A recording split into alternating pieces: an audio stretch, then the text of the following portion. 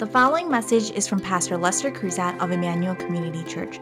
More information about the ministry of Emmanuel Community Church can be found at emmanuelcommunity.org.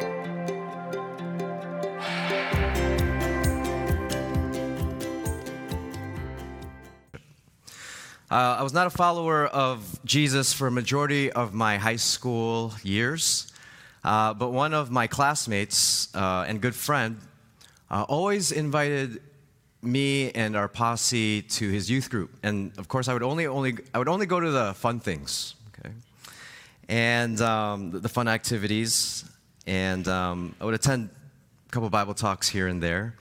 But during my senior year of high school, there was a summer camp. And during that summer camp, my friend would invite us every year to the summer camp. But finally, in my senior year, we were just like, yeah, let's go. It's our final year. We're not going to see each other that much after this, so let's go to this camp together. And so for the summer of '98, we went to this Christian camp, and it was actually a retreat that I first had a real spiritual experience of the living God. With all that was happening at this retreat, I distinctly remember the speaker taking me aside and just telling me straight up in my face, read the Word of God. Make sure you love and read the Word of God. And I was like, okay. Now, I don't remember any of his talks, but what I do remember is a single phrase from one of his talks that really caught my heart. And it was this: Jesus is your friend. And then for some reason, it gave me massive amounts of comfort, reassurance, ease from just the self-imposed pressure I gave myself that the only way to succeed in life is to make a lot of money and be a doctor for some reason. And that just lifted that pressure off of me, just knowing that Jesus can be a friend, right? But what about that heart-capturing statement, Jesus is your friend, right? That sold me to give my life to Christ during that retreat, right? I heard of him as Lord, mighty, sovereign King. I was familiar with the truth that he was a Savior, but friend. That was different. I have a Heavenly Father guiding me and providing me His presence, but in Him I can find a friend, right? It felt revolutionary, but Jesus, my chum, my pal, my good old buddy, right? That's Jesus, my bestie. We may be similar in that you probably have experienced friendship, but never really paused to really think about friendship itself. What is it about a friend? What makes a good friend? Now, if there's any book in the Bible that speaks quite often about friendship, it's the book of Proverbs. Okay, and so maybe we could assemble sort of a definition of what true biblical friendship could look like through these verses. Okay, so let's do that. Proverbs 18:24 says this: a man of many companions may come to ruin, but there is a friend who sticks closer than a brother. In this verse, we can observe that there can be many companions, but there is a friend. Right? What friendship is that, pretty much you don't get many. You don't get many. True friendship can actually be more rare. In fact, studies show that we, on average, have the capacity of an average of 3 to 5 friends in our inner circle. Okay. Another observation from this verse: a friend who sticks closer than a brother. Certain cultures, especially those during these ancient times, they actually valued family as everything. And to look at this phrase that actually a friend who sticks closer than actually a blood brother, that's astounding. That's crazy. Right? That this person would have higher obligations or priorities over family? Really? But for a friend to be closer than a brother, that closer than family, a friend breaks through the interrelational walls that family is to occupy and actually moves even closer. We can even look at Jonathan and David, a famous friendship in the Bible, right? A well-known friendship in the Bible. 1 Samuel 18:1 describes the nature of Jonathan and David's friendship. Verse 1, as soon as he had finished speaking to Saul, the soul of Jonathan was knit to the soul of David, and Jonathan loved him as his own soul. Look, their souls were, the picture is two metals welded together, right? Two separate pieces of fabric sewn right together. There is this like real life bond, right? A closeness like no other between them. Good friends find a deep and affectionate bond for one another, and that is for one another. Proverbs 17:17, a friend loves at all times, and a brother is born for adversity. A friend is one who loves at all times, right? There is a constant presence of this friend. They just don't pop their head in every now and then and see how you are. There's an actual journey that is taken together. Through the storms and pits and valleys, to the mountaintops and sunbeams of life, they're there with you. They will rise to the occasion in your times of desperation. Proverbs 27:10, do not forsake your friend and your father's friend, and do not go to your brother's house in the day of your calamity. Better is a neighbor who is near than a brother who is far away. As we look at 1 Samuel 18, Proverbs 17, Proverbs 27, we could see a pattern here. We can see what we call covenantal language. Okay? Covenantal language. Knit to soul, love at all times, do not forsake. There is absolutely a covenantal nature to friendship. Okay? The survival, rewind. What do I mean by covenantal, right? What do I mean by covenantal? Okay, so there are covenantal relationships, and there are contracts, right? The survival of the contract depends on both parties. If you don't hold up your end of the bargain, we're done. The contract is split. It's finished, right? Rather, in a covenant, both parties agree to make good on their responsibilities and duties regardless whether the other party keeps the agreement. So, in other words, a violation or failure of one side of the covenant does not break the covenant, right? Just as long as the other side continues to faithfully do their part. The survival of the covenant depends on only one. Even if you don't do the dishes, I will always fulfill what I said I would do. I will keep my promise. Right? There's where the contract has the if-then condition, right? Covenants have an even-if, unconditional promise. The contract depends on both parties. If you don't do your chores, we're done, right? If-then condition. Covenant depends on only one of the parties. Even if you don't do your chores, I will always love you, even if in tension. Catalyst, youth group. Is your relationship with your parents a covenant or a contract? What? Covenant. Some students here are quiet. They're saying, no, it's more like a contract, man. I don't do my chores. I get no screen time. Right? Contracts are conditional. Covenants are unconditional. One is an agreement. The other is a promise, right? One is looking to be fair. The other is looking to fulfill. Right? One is based on legality and law, and the other is a trust-based relationship. Friendship is not meant to be a contract. It definitely has a covenantal side to it. Right? As was mentioned before, we will have so few of these because the reality of most of our relationships, it's more contractual, right? There's a contractual bend to it.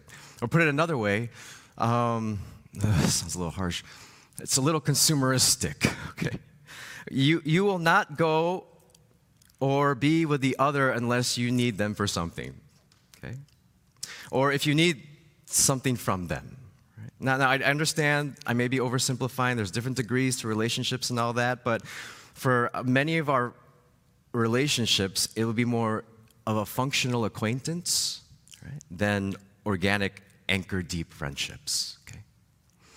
These numerous consumeristic relationships are primarily based on convenience. As we look at these verses, we find that true biblical friendship is defined by commitment. One more. Proverbs 27:5-6. An open rebuke is better than hidden love. Wounds from a sincere friend are better than many kisses from an enemy. There are not a lot of relationships in our life that would give us words we need to hear. Okay? Words that are needed to bring us a sober view of ourselves. Each of us cannot really see ourselves clearly. All right? We need sober words to set us on the right path after going astray and losing our way. Our words that are necessary to reveal the things that we are blind to. Right? So no one sees, as I said, no one sees themselves clearly as good friends sees us. And the counsel of a friend that can bring upon you wounds, but exists to better you, that's a true friend. Right?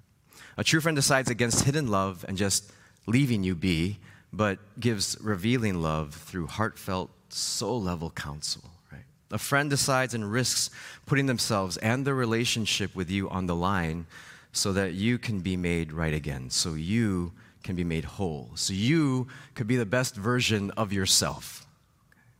Because by ourselves, if we're left alone, we become the worst version of ourselves, okay? If no one is speaking into our life. Right? So what is true biblical friendship? Let's do this. Let's try to get a definition here from these verses. I would say it's a rare relational bond of affection that is built on and thrives on truth, covenantal trust, and trial. Right?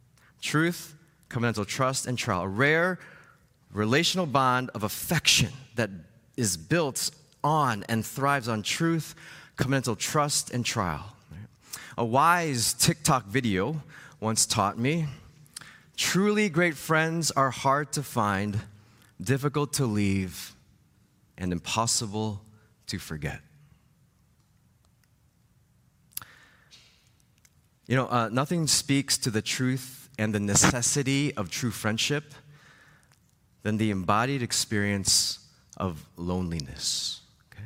Loneliness. Loneliness is like a pressing and sinking feeling of one who believes they are not seen or heard. Right? You are a person who basically feels unknown.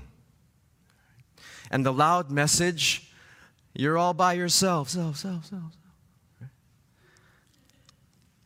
it's overwhelming, right? The loud message in your head, you're alone, right? It's surely a lie, but it's a loud and damaging one, okay?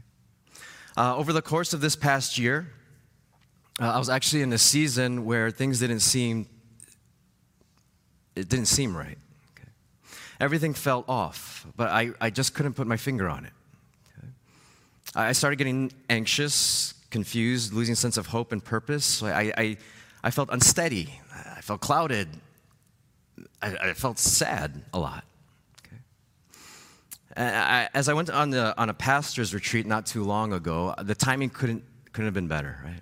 There was a moment in the schedule where we split up and we paired up with one other person, and this other pastor that I was sharing with, it felt like a mirror image. Okay, it felt like an image.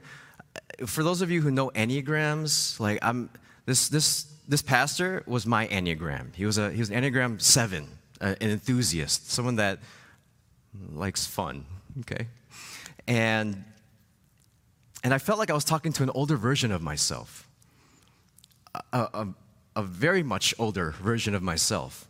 And during this meeting, I was able to express everything, right? Everything to him that was going on inside. It's like I just vomited words, right? Words, thoughts, feelings. It was like I had a clogged drain and it was just flushed, right?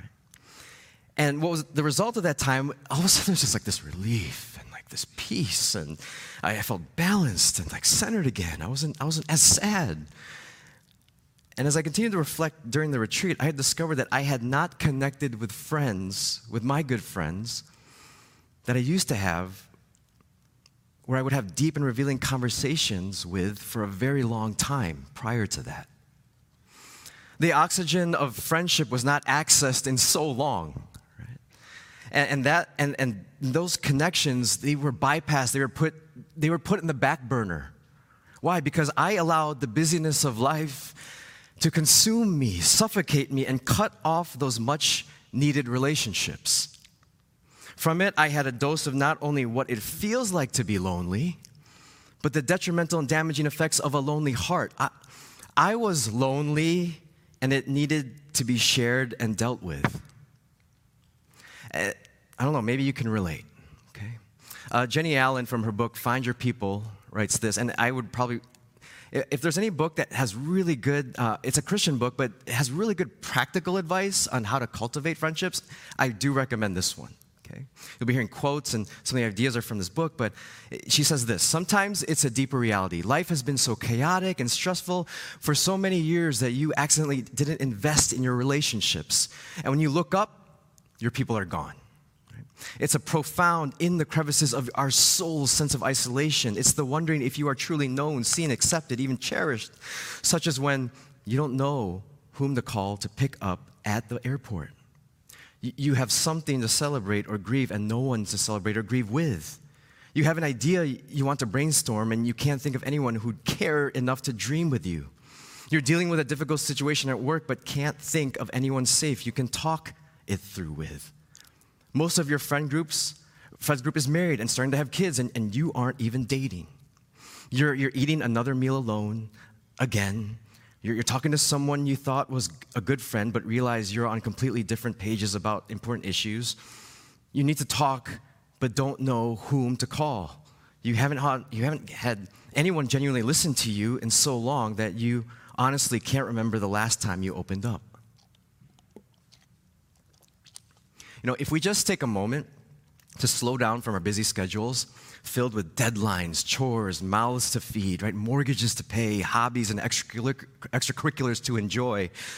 If you just stop for a moment, right, you might unexpectedly encounter within yourself on a deeper level this fear that we all share, and the fear that says, man, I really am all by myself. You might even claim to have longtime friends. But you find that it's been a very long time since you practiced deep friendship with one another. The sharing of hopes, dreams, and inner struggles, or revealing of the true condition of your soul, all that just hasn't been happening for weeks, months, even years. How long has it been for you? How long has it been for you, right? You know, this loneliness pandemic has gotten increasingly worse, right? It's reported that more than 3 out of 5 Americans experience this feeling of loneliness, that there's no one that they can confide in. We are now being warned by experts that loneliness is worse than smoking, obesity, right, lack of access of health, smoking, physical inactivity, and this disease is spreading. Right? It's gotten so bad, that, I don't know if you knew this, the United Kingdom even commissioned a minister of loneliness to address this problem, right?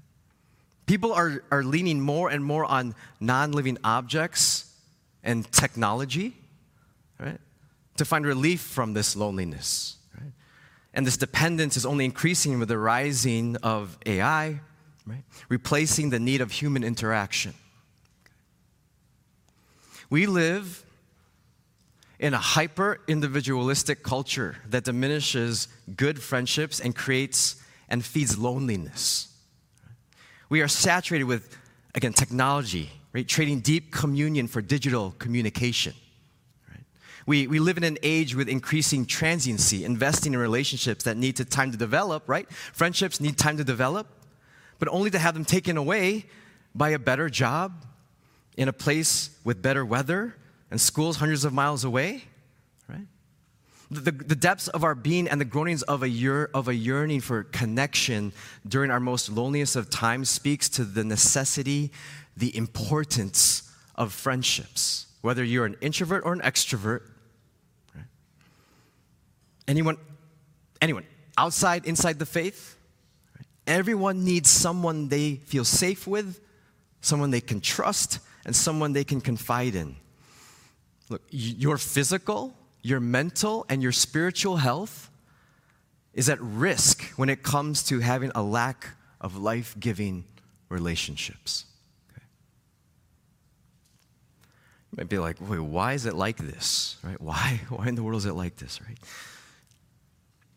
You know, each of us is equipped with a soul that has an appetite and need for deep connection. And we are undeniably communal beings. Right? We are created from a communal God. Right? God who has that deep interconnectedness, that deep friendship, actually within himself, right? The Father, Son, the Holy Spirit. Look, Genesis 1:26. Then God said, let us make man in our own image, after our likeness. All right, youth group, what is going on with that passage? What's weird about it? Can you tell me? Then God said, let us make man in our own image. What is there something weird there? Anyone? It's nothing weird? What? Our? Yeah. Us. What? What are you talking about, right? God is referring himself into what? The plural. Okay, we, us, our. Right? We look in Genesis 1:26, and God even refers, this is Genesis 1:26, we, right? And then we find this God, what did he do? He created. He didn't just make one star. He didn't make one planet. He didn't make one animal. What did he do? He multiplied, right? That's my sound effect for multiplying.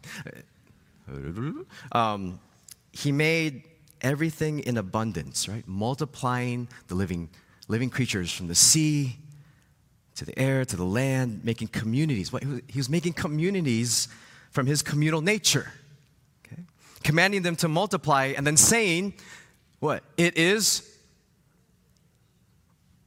Yeah, it is.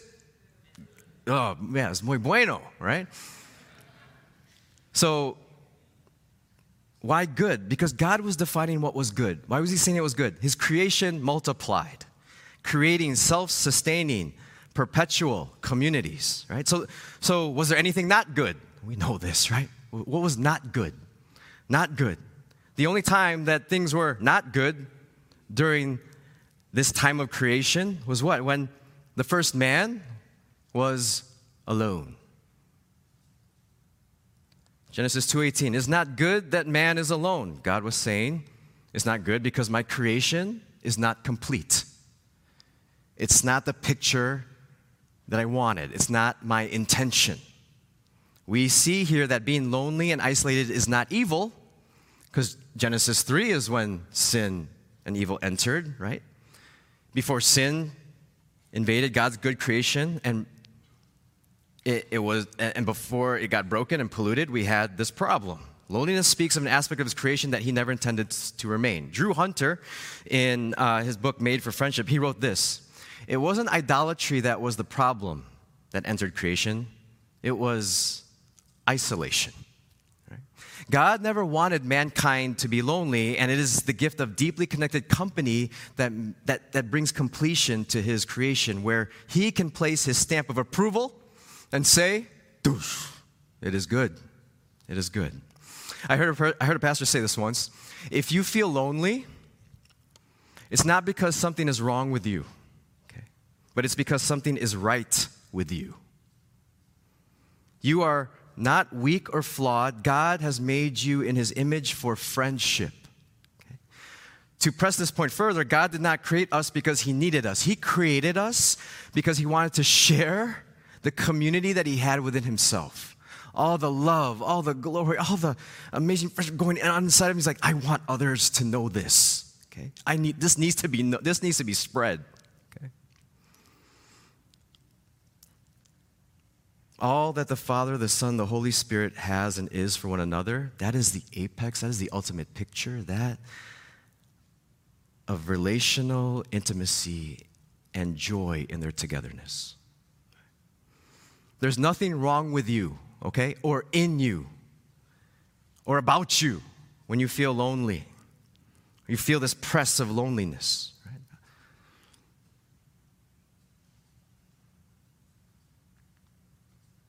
But there's everything right because the Creator created you for true friendship.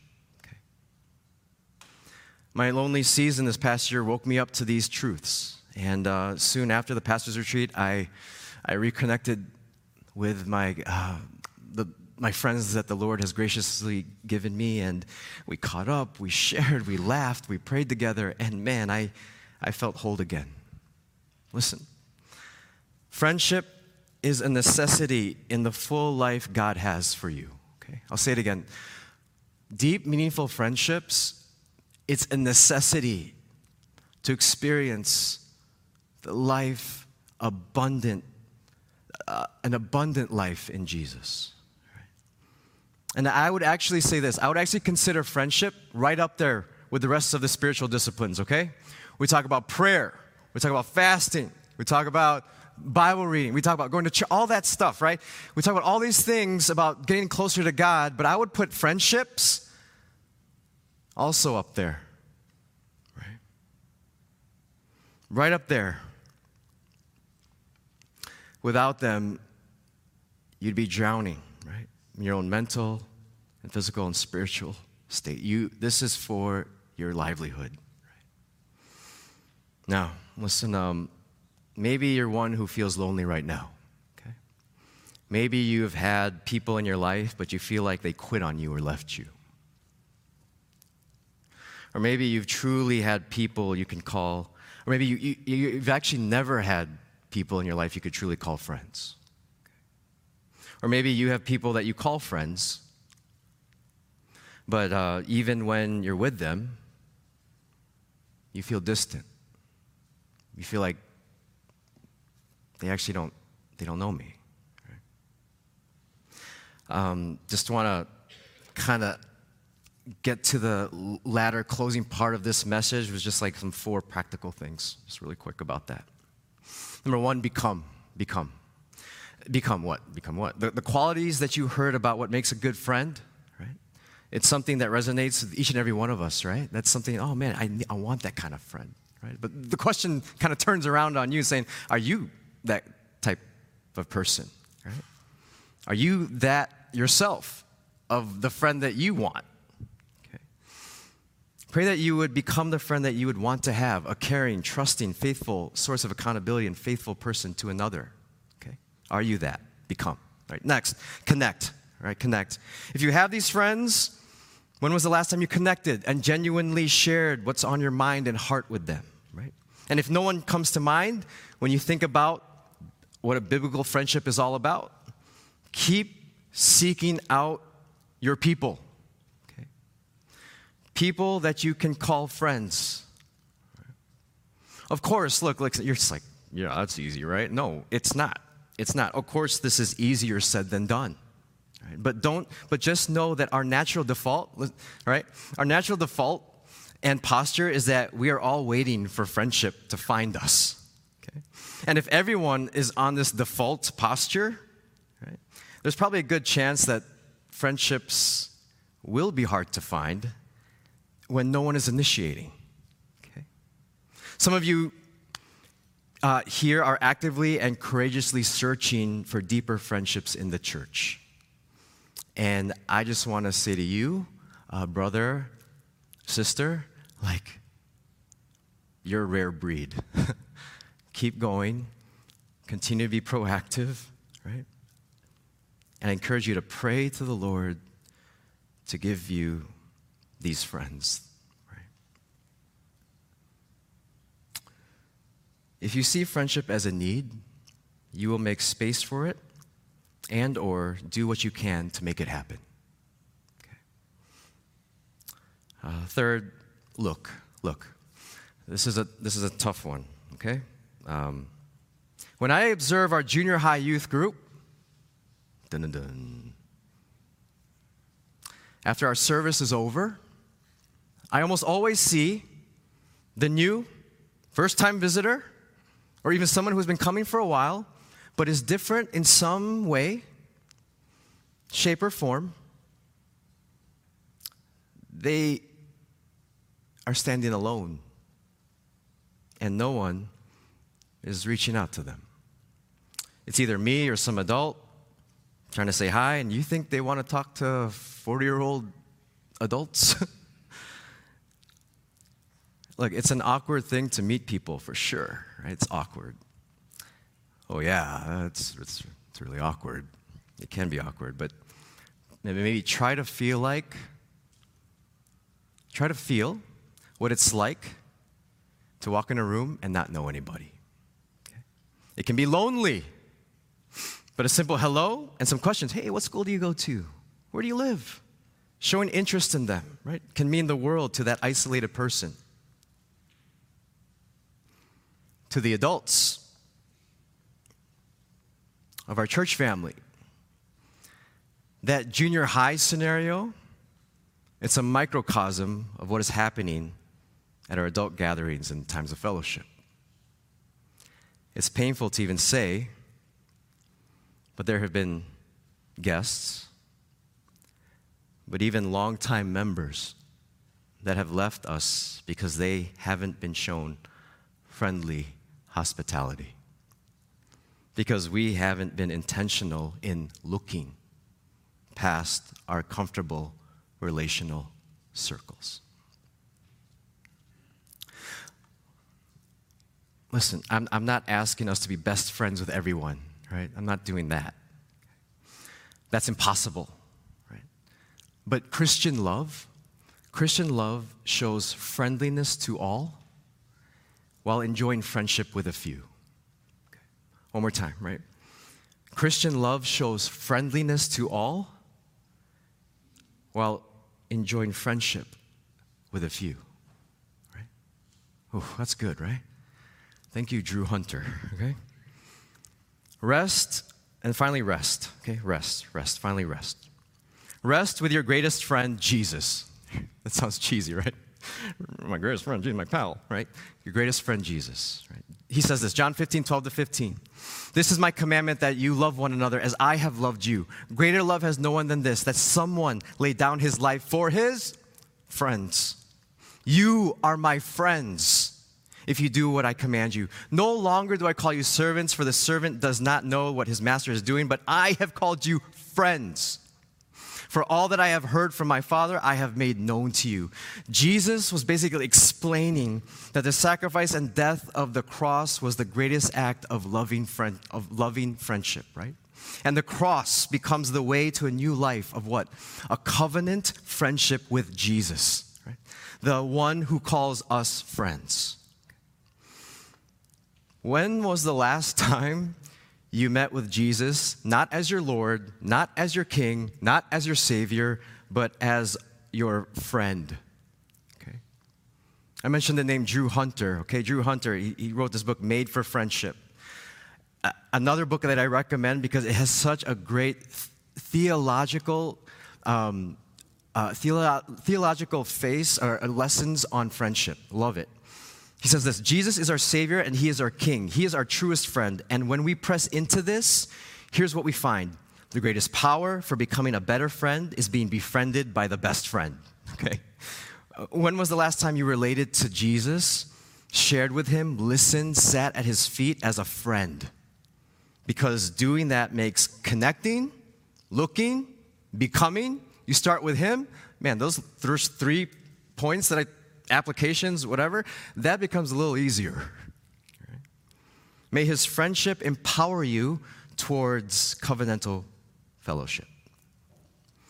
Definition again, true covenantal friendship, a rare relational bond of affection that is built on and thrives on truth, covenantal trust, and trial. The first time that I experienced the sheer power of the covenant of friendship was the fall of 2018.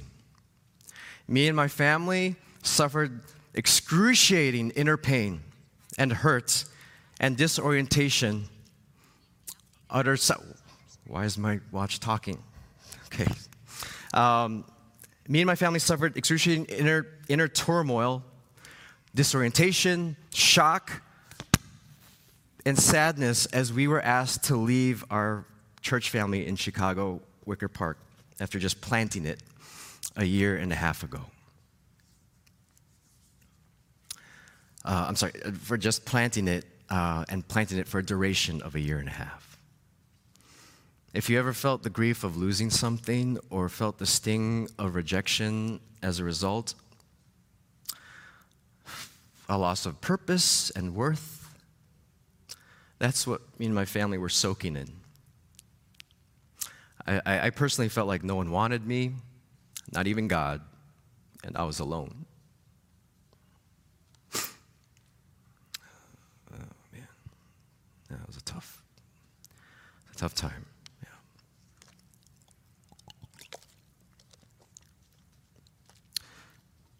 Yeah. The following day, I received a call from one of my closest friends who lives out in California. He's been on this whole crazy journey with me of that year and a half of planting that church, and now listens intently to the heartbreaking news of the loss of a job, loss of a dream, and the loss of a church family. Through our talk and talks, he enters with me in my pain, sits under the cloud of grief with me, and then asks me, "Hey, bro, you and the whole family, why don't you fly out here? Right? Come to California and rest and heal, man. Me and my family would love to have you. It's on us." So we did that. Me and my family and I were on a plane to begin our road of recovery through the care, laughter, embrace of some faithful friends. Yeah. For the sake of revealing God's glory in what His creation is supposed to be, and for the sake of the very life that He has given you, find your friends, right? Reconnect with your friends. Be with a friend. Be a friend to someone who needs it. It's a calling. It's who you are to be in Christ to a select few. Being a close, truthful, trustworthy, and faithful friend until the end, just as Jesus is to you. Listen, as we move together through this summer, may old and new bonds of good friendships arise amongst our community. May the church be what it was meant to be, a place of mutual edification, with deep connections achieved in mutual friendships, with hospitality, and founded in our friendship with Christ. Lord, be with us and help us to usher in the kingdom of holy friendship and crush the pandemic of loneliness once and for all. Let's pray. Let's pray. Oh,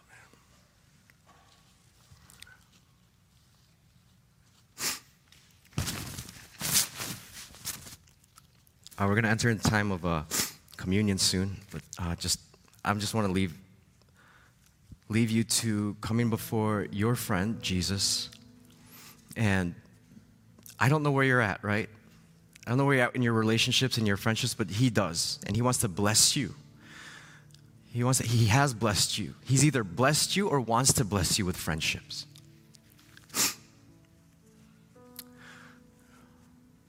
Friendships are vital. They are grace given to us to live out what the Lord has called us to. We can't do it alone. Friendship is a gift, is a necessity, right? So take a moment and come before your friend and say, "Lord," and be honest with him. Where are you at? Lord, it's been a while since I connected. Give me the grace and the strength to do that. Lord, help me be a good friend. Right? Help me make friends, Lord. Provide them for me. Please, I need them.